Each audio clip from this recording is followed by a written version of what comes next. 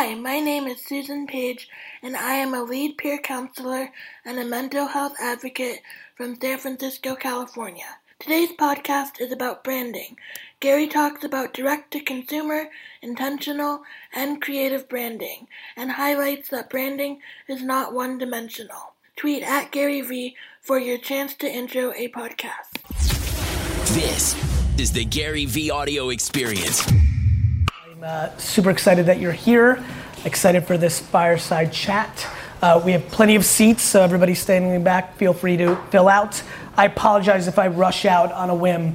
I gotta get to the airport, and I've learned my lesson on missing flights in this town in the past, so I'll be following D-Rock's call, and so let's get into it. Yeah, nice, cool. My name's Rebecca, I'm a senior reporter, drawing and cover brand digital, so excited to be here today to chat about pure digital brands. And I guess we can kick off with talking about Empathy Wines, which you recently launched. Can you give me a bit of insight into why you launched that? We're seeing big trends in brands moving into the D2C space and launching purely digital brands. So for context, I wrote one of the first checks into Birchbox and a lot of early kind of 2011, 12 DTC movement, and obviously in the last 24 months, because of the sheer scale of the underpriced attention of Facebook and Instagram and the amount of capital that is available and the growth of Shopify and Amazon, all these macro trends have led to an enormous growth of direct-to-consumer brands. So I'm watching that, and obviously my great thesis of creating VaynerMedia was to buy nostalgic brands, so I haven't been highly motivated to do Gymshark or Fashion Nova or Hims. Like that's not where my passion lies, though I've been seeing all the growth. In parallel, I had two specific executives at VaynerMedia that were part of a team called the Office of the CEO. So in theory, a couple years ago, I realized how stretched I was, so I created a team to act like a chief of staff, and there was 4 of them. And after a year of it, it just wasn't as efficient. I moved to one chief of staff, which has been working much better.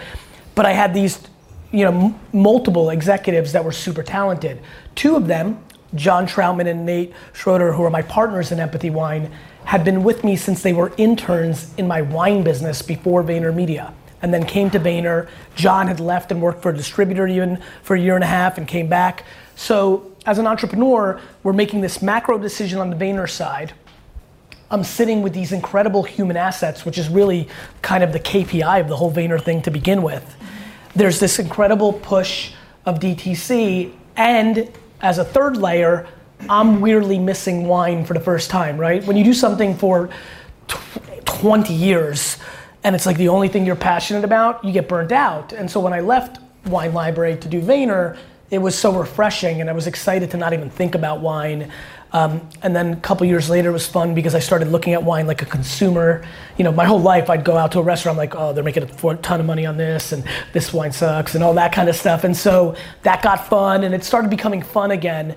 Nobody was doing anything super crazy. There were some wine clubs that were doing incredibly well, but there was no purebred direct-to-consumer brand at the kind of scale. So that's why it happened. We're off to an incredible start. We've sold almost $2 million worth of inventory in the first 6 months without spending any media dollars, all off organic against my brand. We did that as a strategy to see if we could glean insights at scale for my audience to make us deploy the media even in a better way, the A/B testing against Gary fans versus wine drinkers as a whole. And so the next year for Empathy is gonna be really exciting because I think we're really now gonna act like a brand more so than the leverage off a personal brand. Mm-hmm. Really interesting you mentioned that, actually. I'm interested to find out more about the kind of media plan and what that looks like for Empathy Wine, because you launched it on Instagram. Is that the most important platform for business? The funny part is I'm not sure, and we launched it everywhere, right? You might have saw it on Instagram, but we put on YouTube and podcast and Twitter and LinkedIn and email, and we're pretty excited to go as many platforms as possible. To bring as much value here, I think one thing for everybody to think about with direct-to-consumer brands is to understand, I set up earlier the phenomenon on the consumer side of why it's happening. There's a very important thing I said very quickly, and I'll say it again. There's so much capital in the world today that VCs have to deploy it. That's how they live. And one thing that everybody really needs to realize about some of these incredible brands that we all love on Instagram or pre-roll YouTube or wherever you see them is most of them are actually underwater. They're raising so much capital so they can play a game where their customer acquisition is $31, but their margin on that is 19, so they're $12 underwater. Our clients at VaynerMedia, for example, or established businesses that are held accountable to Wall Street can't do that. And so there's some incredible things that are going on with these brands, but if tomorrow the global economy decides to start the process in the other direction, 98% of the brands that we think are crushing it will be out of business. Because they won't be able to raise the next round. They're too underwater. Their math doesn't work on customer acquisition and profitability, and it's game over. And so we need to have a little bit better of a conversation. We need to have more of a practical conversation around DTC's brands to realize many of the ones that we put on a pedestal. I always say to my friends, it doesn't take a hero to lose money every month. And I think we need to be thoughtful that a lot of these brands are not building actual brand. They're really CAC and LTV conversion sales machines that are arbitraging against influencers or Instagram. And they need to be very thoughtful about building brand right now, because when it hits the fan, it will be brand that will get them through the dark time. What is the best way for D2C brands to build brand then? You know, we're seeing a lot of like out of home and traditional TV ads from these kind of pure digital players. I think it's a huge mistake. And I think you're seeing it because they're wasting money and they don't care. And I think that the biggest delta is we literally, what's amazing to watch these brands go so heavy on traditional above the line creative is that the great case study of modern creative comes in the form of Dollar Shave Club. The Dollar Shave Club video is this generation's Just Do It or Where's the Beef. It really is an iconic piece of creative that birthed the billion-dollar brand. The number one mistake that direct-to-consumer brands at scale are making right now is not creating long-form video on Facebook and YouTube to build brand equity. And that's how I see it. And I think there are a couple brands that are actually, for that matter. Purple Mattress. If you nerd on this stuff, you should go look at what Purple Mattress is doing as a company versus what Casper is doing as a company, right? One is very hardcore DTC and is growing and is the leader, Casper, but Purple is creating a lot of creative. The $180,000 production and creative execution risk of making a funny video, a video that makes you cry, a video that makes you think, if you hit that, your CAC and LTV numbers get really good real fast. Because now you're training on brand. And that's the ultimate goal. And then in terms of platforms, yes. What does it mean for social media platforms, retailers? What does it mean? Well, it means that the Facebooks of the world, the Googles of the world are getting more of their, I mean, it's crazy. You have two gals in middle of nowhere starting a direct-to-consumer peanut butter brand and 2 years later spending more money on Facebook and Instagram than does. Mm-hmm. Like, if you go talk to Facebook executives that run their business, they are getting way bigger budgets from companies you've never heard of. And that is probably my favorite thing that's kind of going on. Literally, when you look at the top spenders on these platforms, it will blow your mind. Literally a brand you've never heard of. And that's because one trades on sales data and another one trades on internal MMMs or reporting. Coming back to your earlier point, is there danger in building your whole brand on one platform? Yes. What is the danger of that? You become one-dimensional, and a one-dimensional fighter is vulnerable. And what about retail? And I'll instead of just like making a fun statement, let me add a little bit to that. Look, anytime you're looking for growth, you know, this is actually a fun way to create some clarity about how I think about the world. I don't hate traditional media. I think over a long period of time, it became overpriced. I actually love outdoor, for example.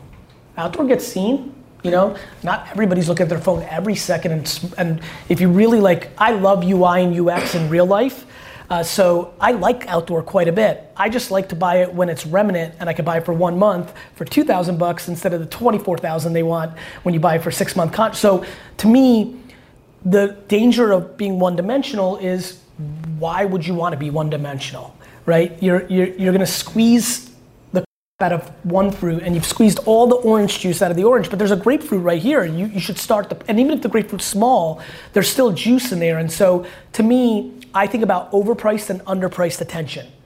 And as real estate prices come down in a soft economy and more internet business, inevitably it's gonna turn and storefronts are gonna be a good buy. So there's a bunch of companies that are about to go out of business because they signed big leases 7 years ago, didn't factor in e-com, and they're underwater. They'll go.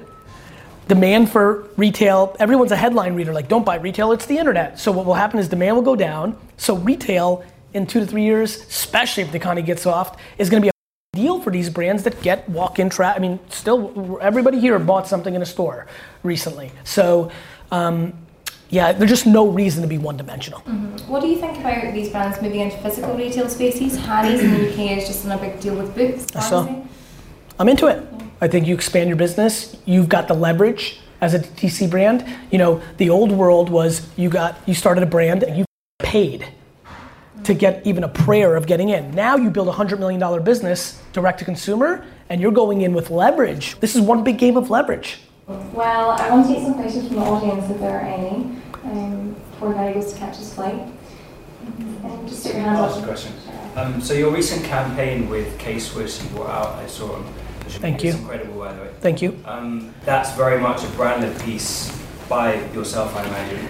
Where do you see that going, you know, and where's this kind of fitting into your vision of building brands? So, just to catch up everybody, this week we launched the 4th collaboration with K-Swiss.